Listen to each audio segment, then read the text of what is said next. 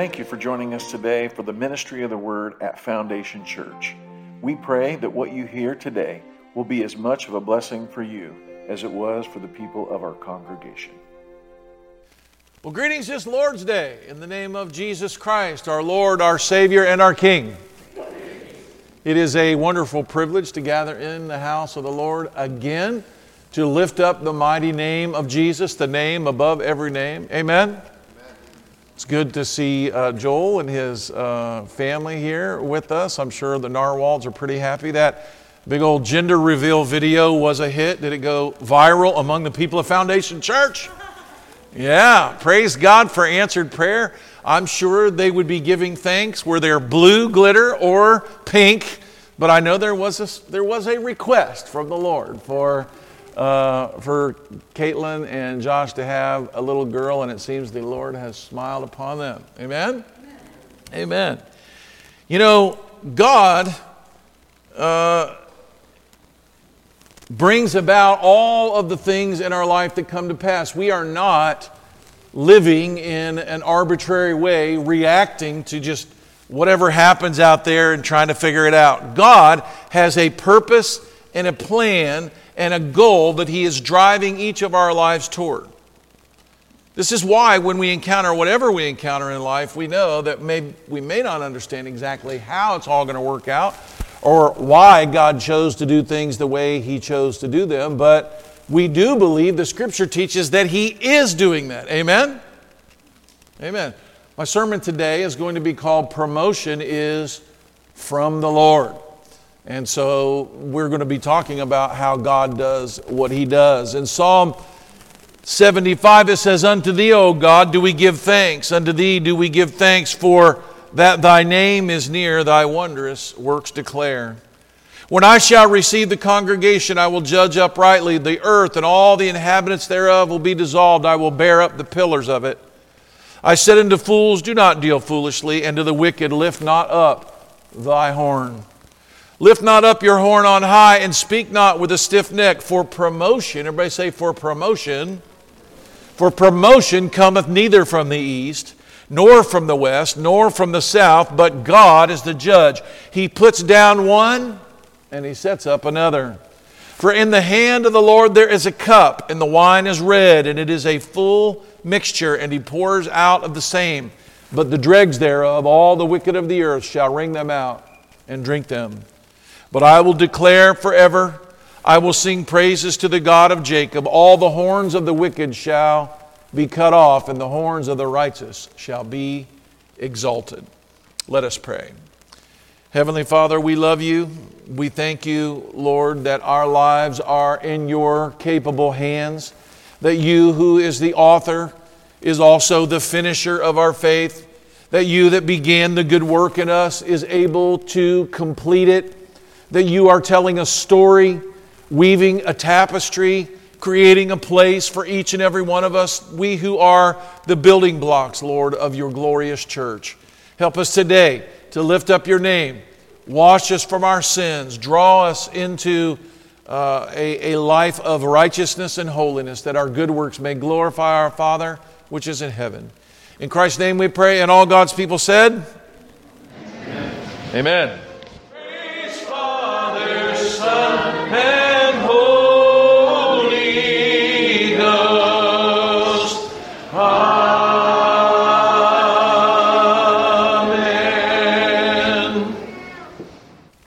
Remain standing for just a little bit. I'm going to read for you from Psalm 113. My sermon, as I told you before, is called Promotion is from the Lord. I'm going to read verses 5 through 8 of Psalm 113, and of course I'll be preaching the entire psalm.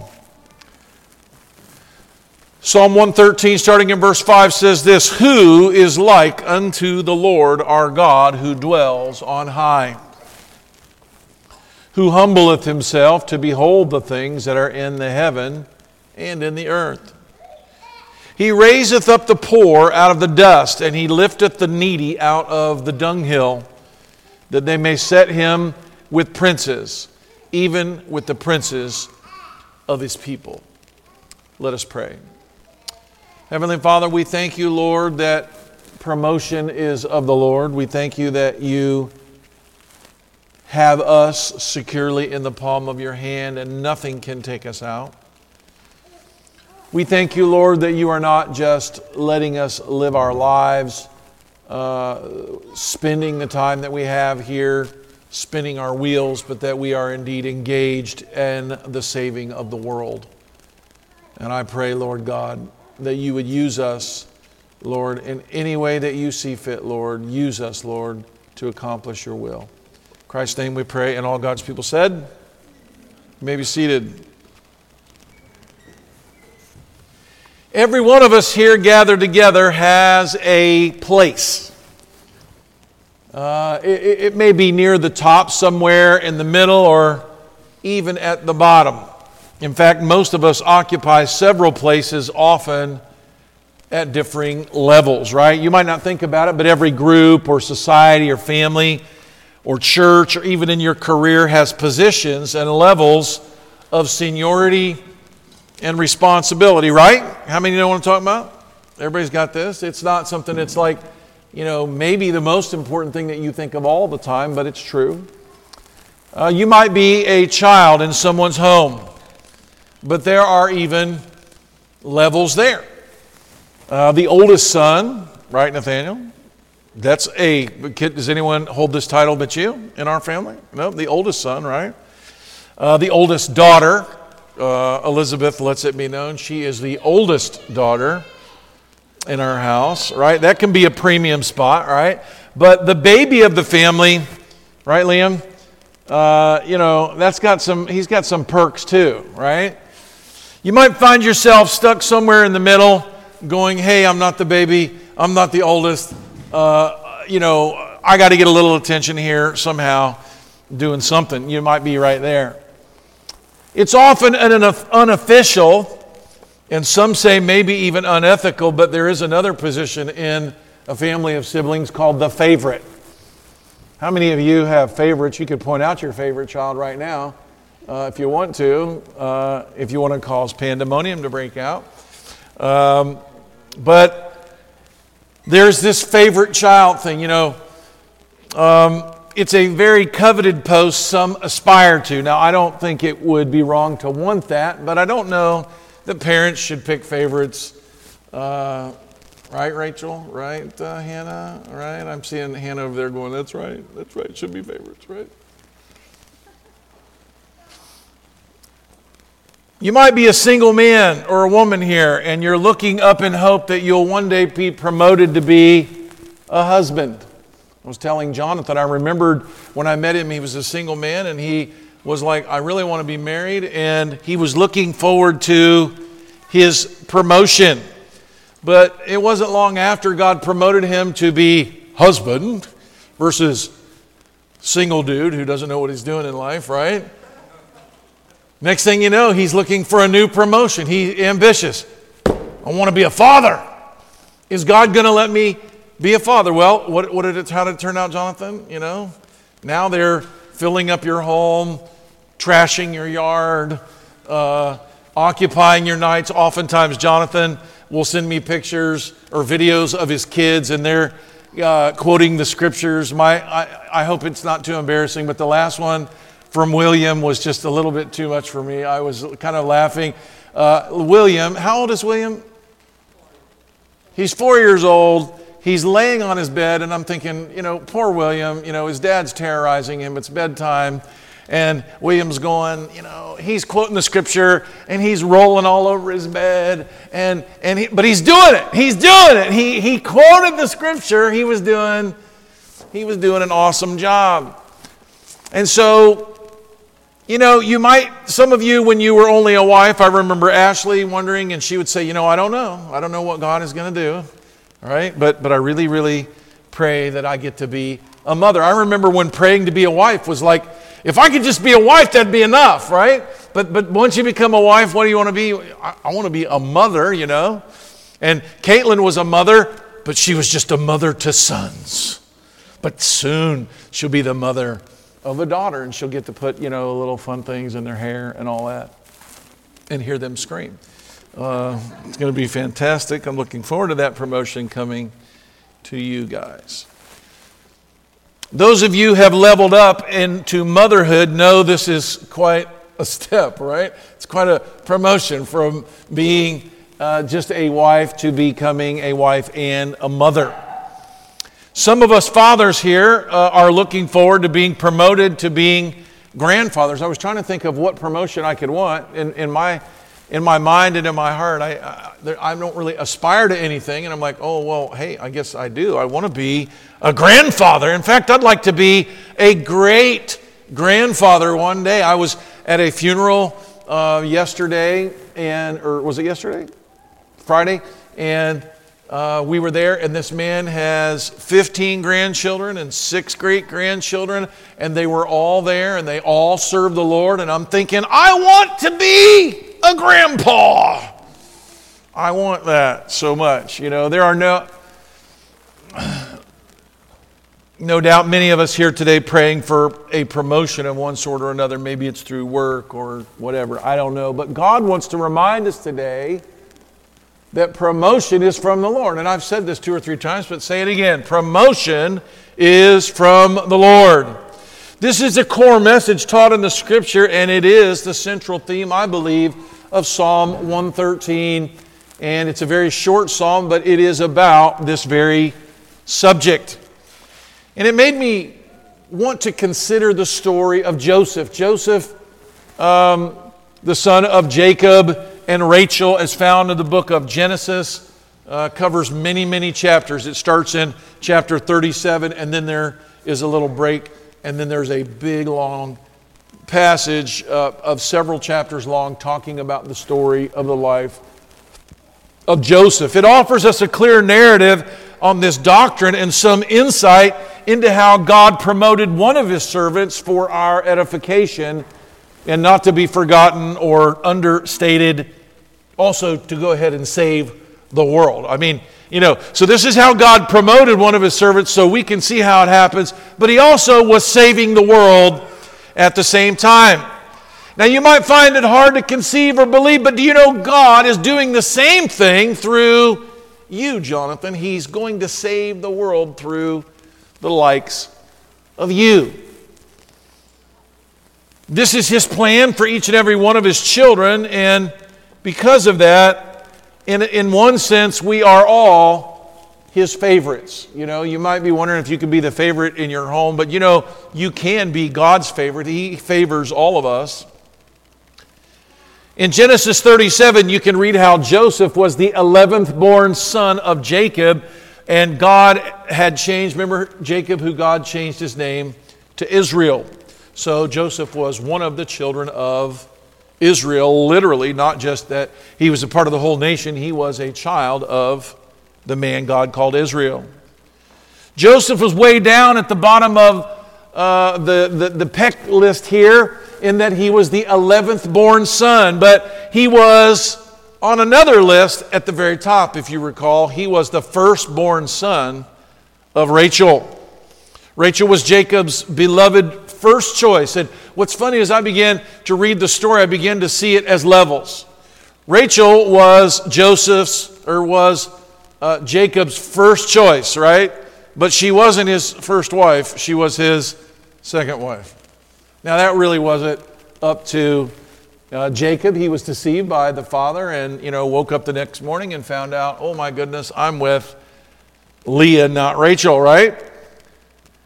But now Joseph was Jacob's favorite among his children. It tells us this in Genesis 37:3. I think it's interesting that God includes something like this right in the story. Like, you're hearing the story about the great patriarchs, about, great floods that destroyed the world and all these things. But in the midst of this story, God says, Jacob had a favorite son, and his name was Joseph. Isn't that kind of funny that God throws out this piece of information? We don't hear about anybody else that I know of being the favorite son of anybody in the Bible, but God puts this here. And I believe through the inspiration of the Holy Spirit, him being the favorite son of his father is very significant. Now this was good in one sense, but not so good in another. Being daddy's favorite is not likely to make you a favorite brother. You may be mom and dad's favorite, but you will not be the favorite brother or the favorite sister, because the brothers and sisters will all envy you and hate you, if, every time we turn around, mom and dad are doing for this. We had a favorite at my house, and my mom is gone, so I don't want to be too hard on my mom, but there was no competing with the favorite at my house. It wasn't me, and it wasn't my sister. It was my brother. My brother Paul could order whatever he wanted. If we ate food and my mother cooked, if my brother didn't like it, guess what she would do? She would make him something else. And you might go, well, we do that at our house. Well, hopefully you don't do it for one kid all the time, because it really kind of was a little wearisome, And everything that happened in his life, my brother was always picked as the favorite. He was always treated differently. Now, I didn't hate my brother, but, I can see how that could happen, okay? Jacob had made this well known to all of his other kids. Could you imagine having 12 sons and treating one of them better than the other and letting them know and saying, you know what I think I'm going to do? I'm going to make a special, beautiful, mini-colored coat just for my favorite son, little old Joseph. And so as a teenage boy, he gets this favorite, beautiful coat from his dad. God's kindness to us often fuels hatred of others. Do you know this? You might not understand this. When God is kind to us, it bothers people. They're jealous. They look at what God does, and God does good things in our life, and He blesses us, and He takes care of us. And the people that don't know God, they can see this, and they hate it. You might wonder why they hate you. They hate you, Christina, because God finds you a favorite. He's blessing you. He's good to you. He's kind to you. He's giving you wonderful things, and they see it, and it really, really bothers them. They go, look at my life. My life's terrible. My life's a mess. My life is this, and nothing ever good happens to me. But look, all the good stuff keeps happening to her, and they hate you for it. Not only did his father show this noticeably, but God did too. He sent Joseph dreams with special meanings about who he was and what God had planned for him. Once again, his earthly father was kind to him, and it made his brothers do what? Hate him. And so now his heavenly Father favors him as well, and he sends him a dream. And what do you think the dream's going to do? Make his brothers and sisters, they're going to be so impressed, right, Amy? So impressed, so happy. Oh, we're so happy for you. Oh, God's talking to you, Titus. We're so happy for you. Well, is He not talking to me? This is the way people are. People look and they compare themselves, and when good things happen to people, it makes other people very angry because they believe good should be happening to them.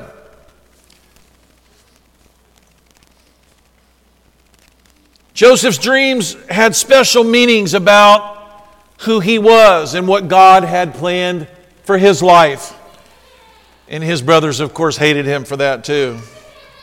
Feeling certain his first dream was from God, he eagerly shared it. Oftentimes when God is good to me and He does something good, I like to go and tell everybody, do you know what God did for me? And I've always been surprised that when I tell people what God did for me, I can always see sometimes in the back of their minds and in their expression something a little dark, and I always wondered what that was.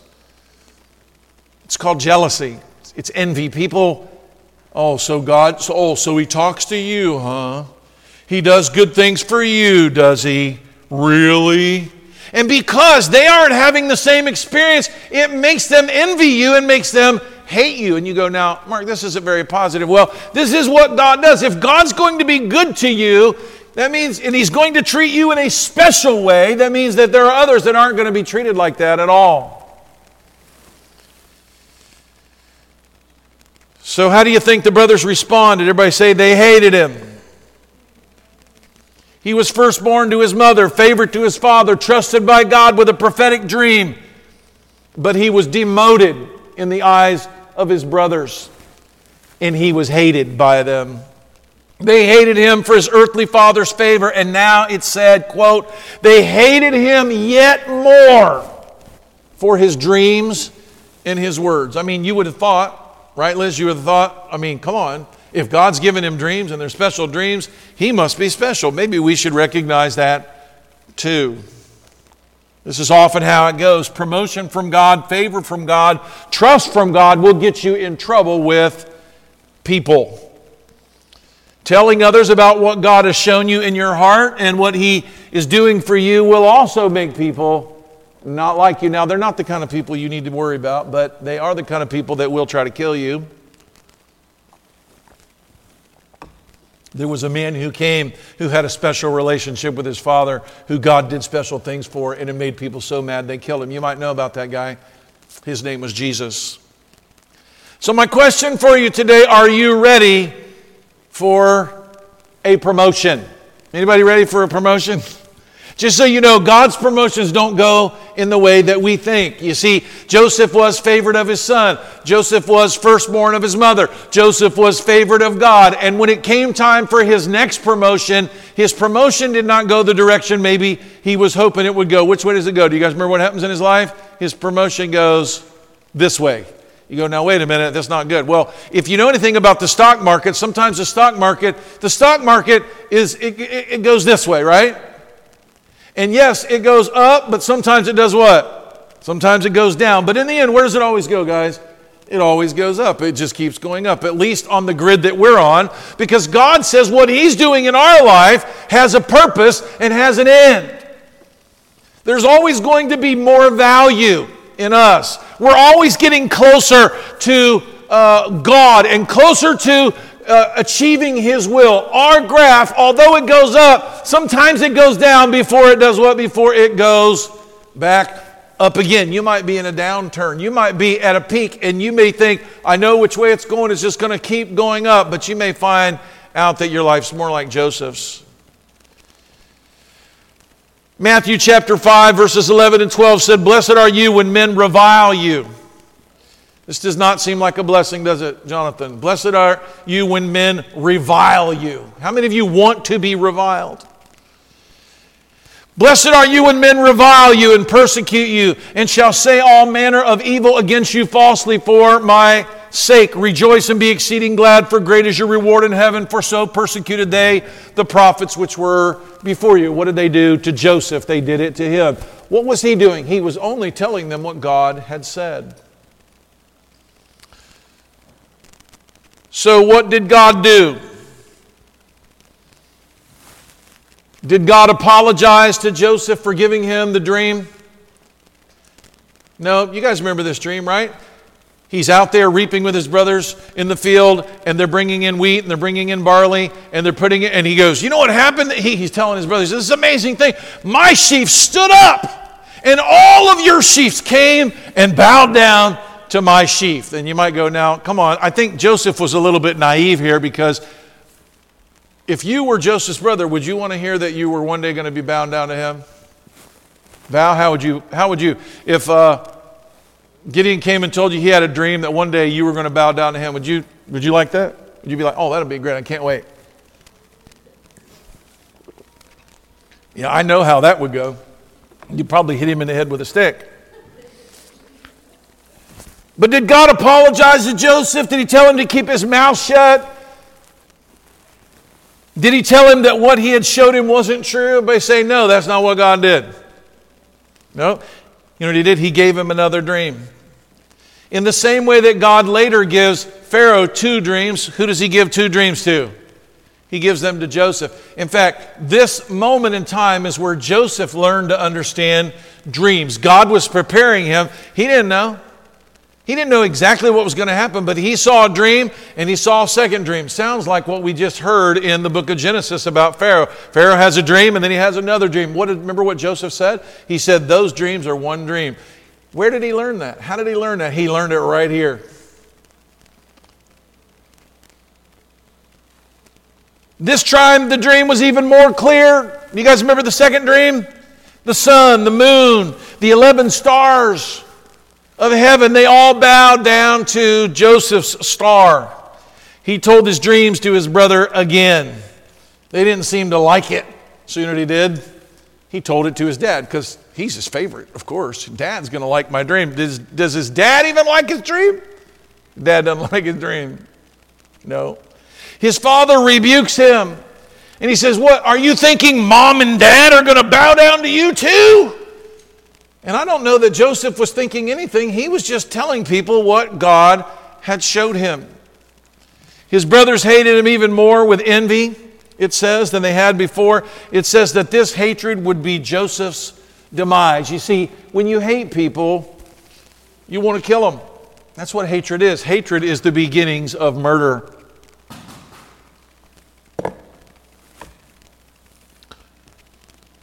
So all the boys except Joseph were with their father, or most of them. They were out there working with their sheep, and so Jacob sent Joseph to go check on them, and they saw him coming. They saw this coat. Can you imagine this scene? This is a scene that God orchestrated for us. This man, he's favored, he's naive, he's been given dreams, he's wearing a special coat, and he's coming out, hey brothers, he's coming, how y'all doing out here? And he's too stupid to know that they can see him in his pretty coat coming a long way off, and they are like, you know what, let's kill this man. Here comes the dreamer, they said. He wasn't their brother anymore, he was just a dreamer. His dreams made them very angry, and they decided they would kill him when he arrived. A plan to tell their father that he had been eaten by a wild beast was hatched, and we'll see what becomes of his dreams, they say in Genesis 37:20. But the firstborn son of Jacob, Reuben, talked them all out of killing him and instead throwing him into a pit in the wilderness to teach him a lesson. They ripped off his coat, they roughed him up a bit, and they threw him in this dark pit. This must have been very scary. Imagine being in the middle of the wilderness and being thrown in a pit after having been beaten up and having your clothes taken off of you. He must have been crying out for some time. This was not a 5-minute ordeal. This may have been an all-night or maybe a several-day ordeal. He's crying out. And he must have happened for some period of time because Reuben, the oldest born, the firstborn son, leaves and he's gone. And when he comes back, what happened? You guys remember before he comes back, they all gather and they sell him to a band of Ishmaelites into slavery because they hated him so much. They didn't just want to waste his death and leave him out there. They thought, we'll make a little bit of money. I mean, I'm telling you right now, I can imagine being a brother like that and going, they hate me so bad. They don't even want to kill me. They want to earn money off of me as I live in slavery the rest of my life. Folks, this is rough stuff what they did to this young man. 17 years old, filled, apparently he was a good boy. He was a man who loved the Lord. He was a man God trusted to speak His words to. And guess what? Now he's in a pit, and now he's been sold into slavery. But everybody say God was with him. While in slavery in Potiphar's house, what does he do? Does he cry and moan and say, my life is misery and woe and my brothers hated me? No, you know what the Bible says? He decided that he would work. The Bible says when we work heartily as unto the Lord, not unto men. And I believe that in that time that he had the hope of the dreams of what God had given him, that something was going to change. And so he worked. But as God blessed everything he did, and he thought it was all working out, this is going to work out good. Do you guys know how long this was? When I read this story, sometimes when I was telling it to my kids, I'm like, how long did this go on? He is a slave for 13 years. How many want that kind of promotion? No, we don't. But while he was there, everybody loves Joseph, including Potiphar's wife. And we talked about this Thursday night, how Potiphar's wife wanted him and she grabbed a hold of him and was hoping that they would have a make-out session. And Joseph is like, absolutely not. I belong to the Lord. I'm not going to be a part of this. And he runs and he even leaves his coat behind. It's the second time he lost his coat, right? But what happens next? It doesn't tell us, but apparently they got him and they put him on trial or they did something, and now he's a prisoner. I mean, if things are not going well, Jesse, it's not really what he had hoped. He had seen a vision and a picture of everyone bowing down to him and all these good things happening to him, and he didn't understand. But it's very much like the Apostle Paul. Do you remember what he says in Philippians? He said, you know what? What he's learned? He's learned in whatsoever state he is therewith to be content, right? I've learned how to be abased. I've learned how to abound. I've learned that what God is going to do in my life, He can do through my death. He can do through my life. I belong to Him, and whatever He wants to do in my life, He can do it. The Apostle Paul, remember, was thrown in prison in Philippi and beaten and treated like trash, and he was done so because it got him closer to the man that he was coming to bring salvation to, the Philippian jailer. And what was happening was God had a root in the life of Joseph that was getting him closer and closer and closer to Pharaoh. And you know what ends up happening in the story, if you've heard the story before. God's promotions can seem like demotions sometimes.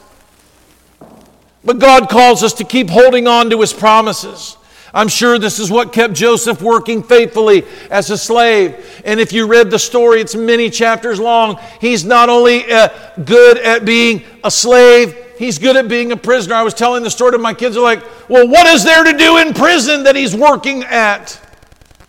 You might even go, what is there to do right now in my life? What am I doing? What's the big deal? What can be done? There's even good you can do as a prisoner. You might go, well, but I don't really like that. I'm looking forward to my promotion. God told me something good was going to happen in my life. And so now here I am. Nothing seems to be happening the way I want it to be. It's not going in the direction. I keep going down, down, down. Maybe my dreams weren't real. Folks, hold on to your dreams. And when I say hold on to your dreams, I don't mean the arbitrary, fake Joel Osteen dreams, where everything's going to be good and fine and it's all going to work out. No, I'm talking about the Bible where it says that all things work together for good to them that love God. That we are to be working. It says, therefore, my beloved. It says, be steadfast, be unmovable, always abounding in the work of the Lord, for as much as you know that your labor is not in vain. Understanding the things that what God said, my word goes forth, but it will accomplish that which it's sent out to do. You need to understand that He that began a good work in you will complete it. 13 years a slave, 2 years in prison, and it was from prison that God raised Joseph to the highest position of Egypt. His family, in fact, did bow to him, and in the end, he understood what they meant for evil against him, God meant for good. This is the story of the life of Jesus. Many of our promotions come to us in a very hard and lonely ways, but God keeps His word, and He never forgets His children. As we come to Psalm 113, the few short verses, we will work our way through them very quickly here, and you will see the same theme that you see in the life of Joseph and in the life of Christ, and hopefully in your own life. One of the things to point out for those of you that want to study the Bible and to know it and to love it is that this is the beginning of what is called the Hallel. Say Hallel. It's not really a word that you know, but Hallel means praise. The Hallel is from Psalm 113 to 118, and every Jewish person that lived could quote it.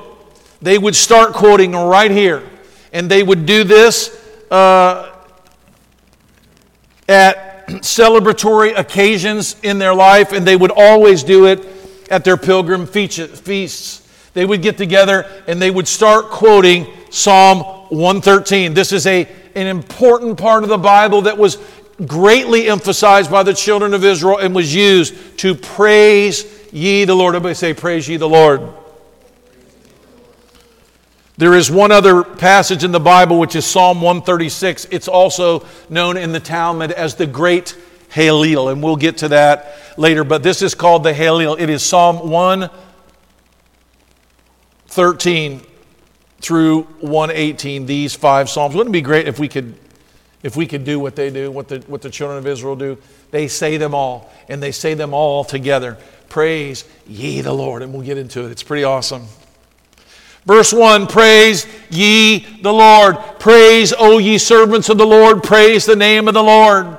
This song of praise that begins the Hallel trumpets forth a trifold of perfect praise.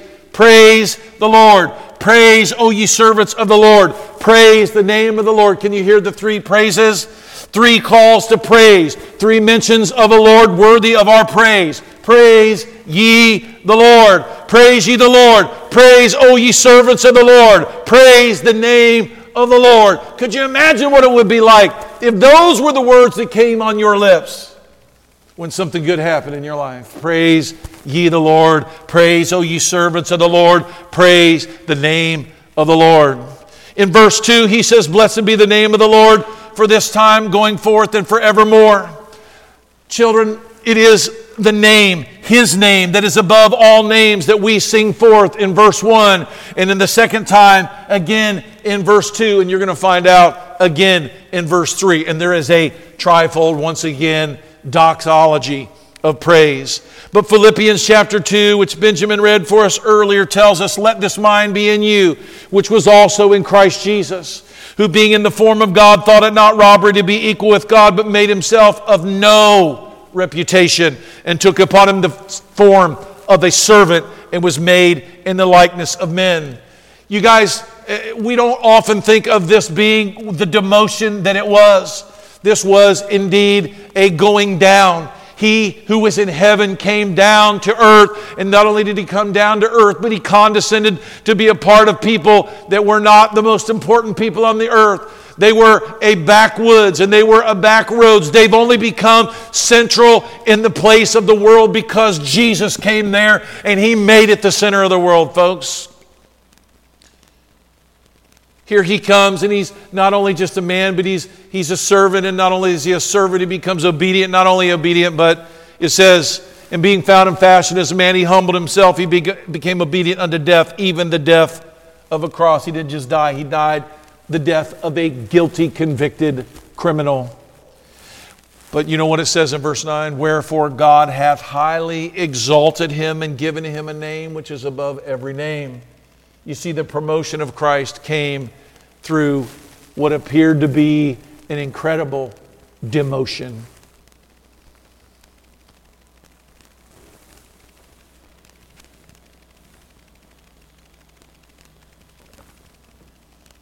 It was right at the point of His greatest promotion that He cried out, my God, why hast thou forsaken me? Verse 9, but what happened? Had He forsaken him, kid? Nope. Wherefore God hath highly exalted Him and given Him a name which is above every name. That at the name of Jesus every knee should bow, of things in heaven and things in the earth and things under the earth, and that every tongue should confess that Jesus Christ is Lord, to the glory of God the Father. As we read in Genesis earlier in our reading, it says, when they went around, every knee bowed to Joseph. He was living out the story that was coming in the life of Jesus. As we come to verse 3, we saw the Lord mentioned 3 times in verse 1. The call to praise Him 3 times. And as we come to verse 3, we find another trifold doxology of praise in the name of the Lord. In the first 3 verses of the song, verse 1, praise the name of the Lord. Verse 2, blessed be the name of the Lord forevermore. And here in verse 3, from the rising of the sun unto the going down of the same, the Lord's name is to be praised. We used to sing a song, and I wish we could sing it. Jonathan, I don't know. Jonathan, where's Jonathan at? Jonathan, can you give me a opening chord on that song? It's a song right here from this psalm. And I know we have in our past kind of beat up on folks who sing the same words over and over and over again. But I'll tell you, these are words that when I sing them over and over again, they make me feel like I'm lifting up the name of the Lord like I am. It says, from the rising of the sun to the going down of the same. The name of the Lord is to be praised.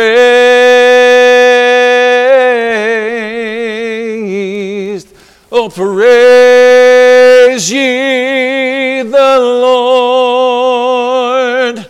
Praise ye the Lord from the rising of the sun to the going down of the same.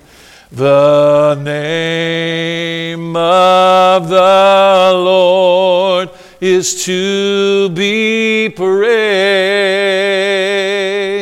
So praise ye the Lord. Praise ye the Lord from the rising of the sun to the going down of the same. The name of the Lord is to be praised. In verse 4, it says that the Lord is high above all nations, and His glory is above the heavens. He who sits in the heaven laughing at those who think to exalt themselves above Him. He who rides upon the clouds and always finds Himself far above all powers that He has made. He is above the nations. He is above even the heavens itself, and He cannot and He needs no promotion. He is the promoter. And everybody say it with me, promotion is from the Lord. Psalm 75 verses 5 through says, and lift not up your horn on high, speak not with a stiff neck, for promotion cometh neither from the east, nor from the west, nor from the south, but God is the judge. He putteth one down, and He sets up another. We're not to think of ourselves more highly than we ought. We ought to esteem others higher than ourselves and not work to promote ourselves. Remember what Jesus said about the uppermost seats at the feast. It is better to be asked to come up hither, to sit in the better seats, than to be asked to go down. Trust that God will put you where you should be, and don't put yourself forward. The Bible promises that those that humble themselves, that God will do what? He will exalt. Humble yourself, therefore, under the mighty hand of God, and He will exalt you. As we come to verse 5, he asks this question, which is a rhetorical question. I don't think anybody is going to try to answer it. Who is like our God? Who dwelleth on high? There is none like Him. There is none to be compared to Him. He is the King of glory, mighty in battle, Lord of hosts, Alpha, Omega, beginning and the ending, which is, which was, and which is to come. He is the Almighty. He is at the very top of all heaps, and He helps those below Him advance as it advances His glory. For folks, that is what He advances you for, to show forth His glory. It says this in verse 6 about Him. It says He humbles Himself to behold the things that are in heaven and in the earth. Christ humbled Himself and became despised and rejected of men, a man of sorrows, a convicted criminal whose body was mocked and misused. This was His pathway to promotion. He who His friends could not watch even 1 hour with, as He sweat, as it were, great drops of blood, agonizing of the descent further still into death. It was this pathway that led to His promotion, and not His alone. It led to our promotion as well. He who was rich became poor that we might be rich. He who was God became a man and suffered so that we might be lifted up. As we come to verse 7, it says something that should give us all a great deal of hope today. He raiseth the poor out of the dust. He lifteth the needy out of the dunghill. Folks, you may not know it today, but we are the miserable, we are the blind, and we are the poor. We are the halt and the lame, not worthy even to enter into His temple. We are the deaf and even dead who could not hear, to see, to lift up our hands, even asking Him for help. But while we were yet without strength, the Bible says He died for us. And because He cared not for the mire that soiled Him, He pulled us up and out of it, and He set us on the rock to stay. Promotion is from the Lord. We are the needy who were picking through the dunghill looking for something where there was nothing. And it was from there that love lifted us. Can we say thanks be to God? Love lifted me. Love lifted me when nothing else could help. Love lifted me. As we get to verse 8, he says that He may set him with princes, even with the princes of His people. You see, like the father of the story of the prodigal son, he saw us coming afar off.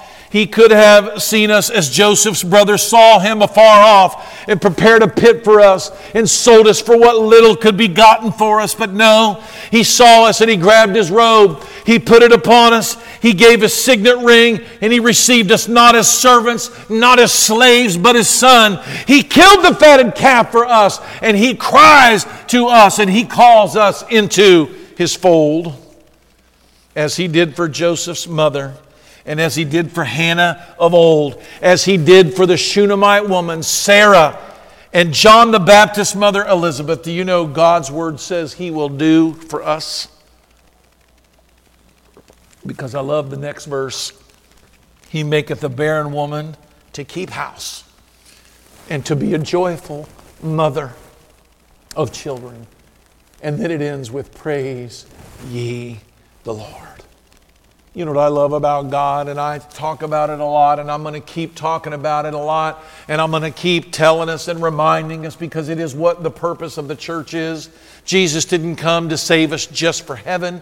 He didn't come as just so heaven could be our home. He came so that we can take people with us. He came so that we can be a part of a kingdom, so that we can redeem a lost world and we can see souls changed for the life, so that we can go into the home of alcoholics and drug addicts and broken homes, and we can say, oh, you can have a better life than this.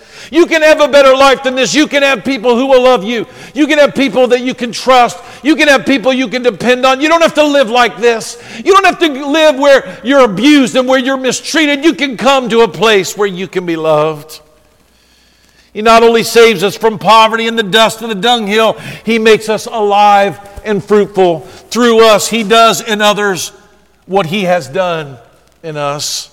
Isaiah 54, sing, O barren one that bearest not, break forth and cry aloud, thou that did not travail with child, for many more are the children of the desolate than they which has a married wife, saith the Lord. You may not understand it, but you were dead in your trespasses and sins. You had no hope. You were as dead as Sarah's womb was. You were as barren as Elizabeth was, and every other one of these great patriarchs' mothers. You had the inability to do nothing, and God made you fruitful, and He's given you a womb that you can call people to. You can plant the seed of the Word of God in their life, and you can see it grow. Folks, these seats should be filled with people. They should be filled with people that you're meeting, that you're talking to. The Bible says one plants and one waters, and God gives the increase. Where is your watering can today? Where are these people? Are they out there and they're sitting in their home, and they're sitting there because you haven't come and talked to them and you haven't told them about the hope that lies within you? Are you going to live your life just hoping that the children born of your body are going to make it with you to heaven? Or are you going to, like this man that died the other day, he used to say, oh, what I want more than anything is I want to take somebody to heaven with me. He would, at restaurants and everywhere he went, and when he would go to the store to buy supplies for his business, he would say, do you know anything about Jesus? Has He done anything in your life? And many times we're afraid even to tell them because we're afraid what they'll think of us. Folks, think more of what their life will be like if you don't. Think more of what their life will be if you don't tell them about hope. They think the world is all they see on TV. They think it's all they see on Netflix. They think it's all that's going on in the political world. They don't know that Jesus is a Savior and that He raises the poor out of the dust. He raises us out of the dunghill. And not only does He do that, He takes us barren people, us people with no hope, and He lets us keep house. And He lets us bear children. I'll tell you what, there is nothing like a life of bearing spiritual children. To watch them come out of broken homes and messed up lives and see them father children and love them.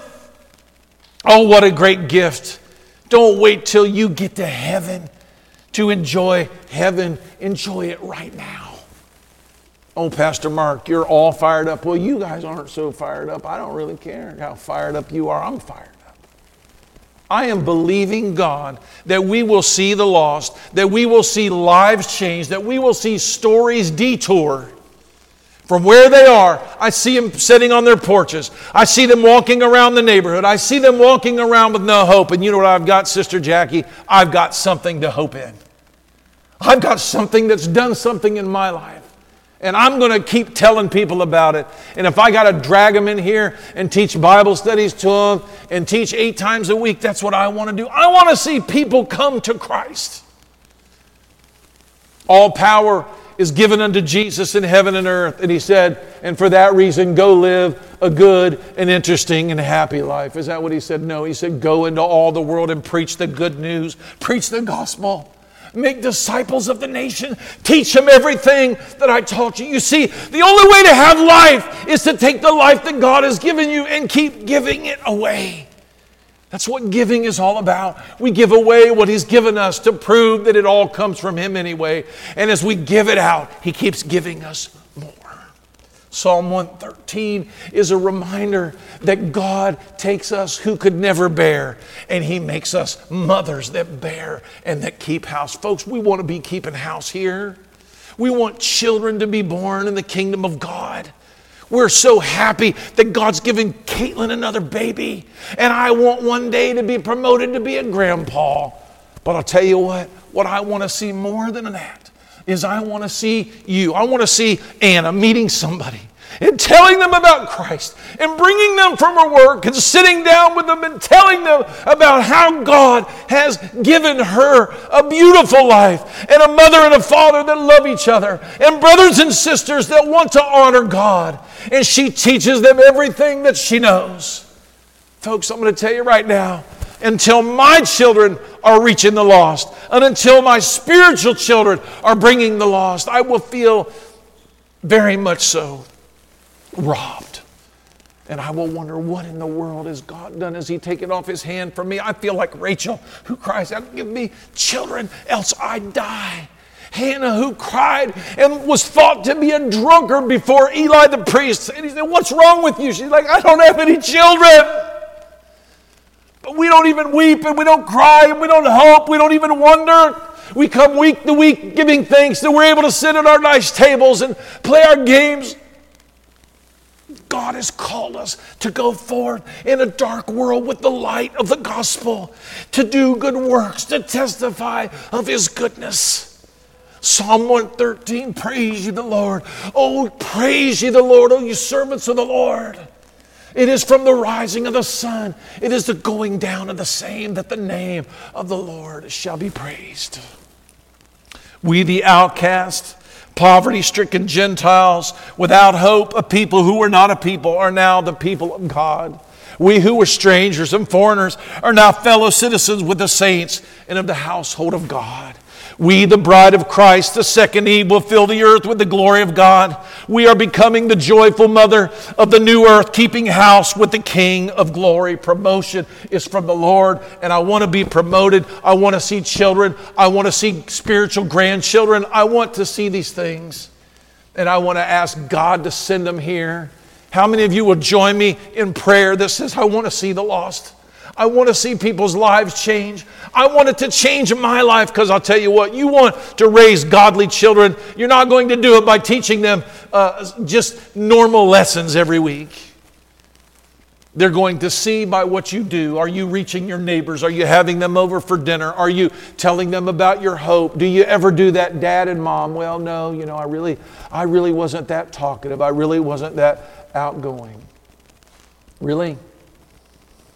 That's what the message of the gospel is. We should go tell it. I want to be a gospel-centered church. I want us to be reaching out. I'll tell you what, nobody ever grew anything who never planted. Nobody ever grew anything who never watered. And you might go, well, it's not going to do any good. Well, then you know better than God. And I'll tell you what, the dreams that God has given us and the promises of His Word are yea and amen. Faith comes by hearing, and hearing by the Word of God. And how shall they hear except a preacher preach it? And how shall he preach unless he be sent? Folks, I am sending you today to be preachers of the gospel. And you will see people come to the knowledge of God, and you will see them born in the Holy Spirit, and it'll be part of your life. He's going to take you. You might say, I've never won a soul. Well, you're barren, but the Bible says the barren one day can keep house. Let us pray. Oh, Jesus, help us. Lord, we knew what it was to see spiritual children born in this church over and over and over again. They crowded in. We sang, we rejoiced, we heard their stories, their confessions, their repentance, their profession. We labored with them through their sanctification, through their difficulty, Lord, and somewhere along the line we got very comfortable with just enjoying ourselves and we forgot about them. Oh, Lord God, help us today to reach the lost, to make it our passion, to be as those barren women of old who cried out, give me children, God. May we pray that. May that be on every prayer that is led from this pulpit for this church. May it be, Lord, send us spiritual children. Lord, lead us to the lost. Lord, give us the power of the Holy Spirit to be witnesses in Jerusalem, Judea, Samaria, the uttermost parts of the earth, in Ohio, in Pickaway County, in Madison County, in every county around here. May we, everywhere we go, be heralds of this great message. And may we watch the Word of God, the seed that goes forth, find itself lodging in good ground. And may it be growing up, and may we reap a harvest. Oh, Lord God, please, Lord, lead us back to that. Let that be our identity and our message and not what it has become. In Christ's name we pray. Amen. Thank you so much for joining us today. I pray your time with us was very encouraging. If it was, consider sending us a note and also consider partnering with us.